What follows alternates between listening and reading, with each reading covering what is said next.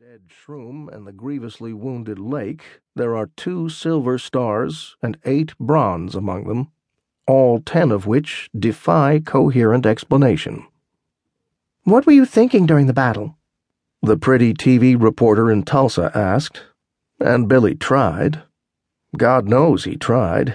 He never stops trying. But it keeps slipping and sliding, corkscrewing away.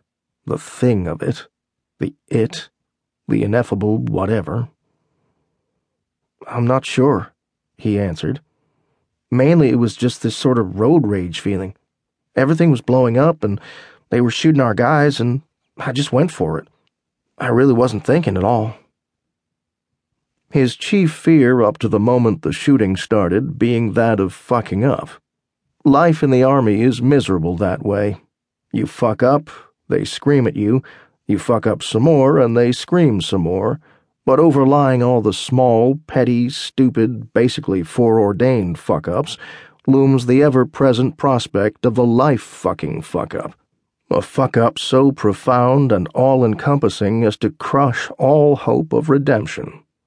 A couple of days after the battle, he was walking down the gravel path to Chow, and there it was, this sense of reprieve or release, of a terrible burden eased, and all with no more effort on Billy's part than the exhalation of a normal breath. This feeling of, like there was hope for him? Like maybe he wasn't completely expendable? By then the Fox News footage was viraling through the culture, and there were rumors that Bravo was going home, the kind of suicidally hopeful talk no soldier in his right mind would dare credit. And then, lo, they were QT'd to Baghdad on 2 hours' notice, and thence across the ocean for their victory tour. 1 nation, 2 weeks, 8 American heroes, though technically there is no such thing as Bravo Squad. They are Bravo Company, 2nd Platoon, 1st Squad, said squad being comprised of teams Alpha and Bravo. But the Fox Embed christened them Bravo Squad, and thus they were presented to the world. Now here at the tour's end, feeling soft, sated, bleary, under-rested, and overproduced, Billy grows sad and nostalgic for the beginning.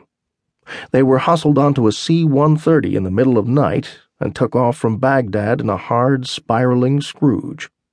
Shroom was with them, in a flag-draped coffin at the back. For the entire flight to Ramstein, a couple of the Bravos were always sitting with him, but it's the others who Billy thinks of now, the 20 or so civilians of various shades and accents who joined them for the ride. Not spooks. They were too plump for that, their smiles too heedless of the woes of the world, and as soon as the plane was airborne, those guys were partying hard. Good whiskey, music blasting from a dozen boomboxes, a forest of Cuban cigars set ablaze. The fuselage quickly filled with a witch's brew of smoke. It turned out that they were gourmet chefs. For who? The men just smiled. The Coalition. They were French, Romanian, Swedish, German, Iranian, Greek, Spanish. Billy could discern no pattern or meaning in their nationalities, but to a man they were friendly and more than generous, eager to share their booze and smokes with soldiers. Evidently they'd made a lot of money in Iraq. One of the Swedes opened his calfskin attaché case and showed Billy the gold stash he'd acquired in Baghdad, several pounds worth of chains and ropes and coins, of such purity that they glowed more orange than gold. There, amid the cigar smoke and rollicking laughs, Billy had lifted one of the chains, testing it for heft. He was 19 years old, and had no idea that his war contained such things, and what a damn shame for him and the rest of Bravo that it has not been won in the 2 weeks since. "Yes?" Albert is saying into his cell, which he bought special in Japan, which is 2 years ahead of everyone else in the race for cell phone superiority. "Tell her that. You can tell her this picture will maul. But it will also reward." He's silent for a moment.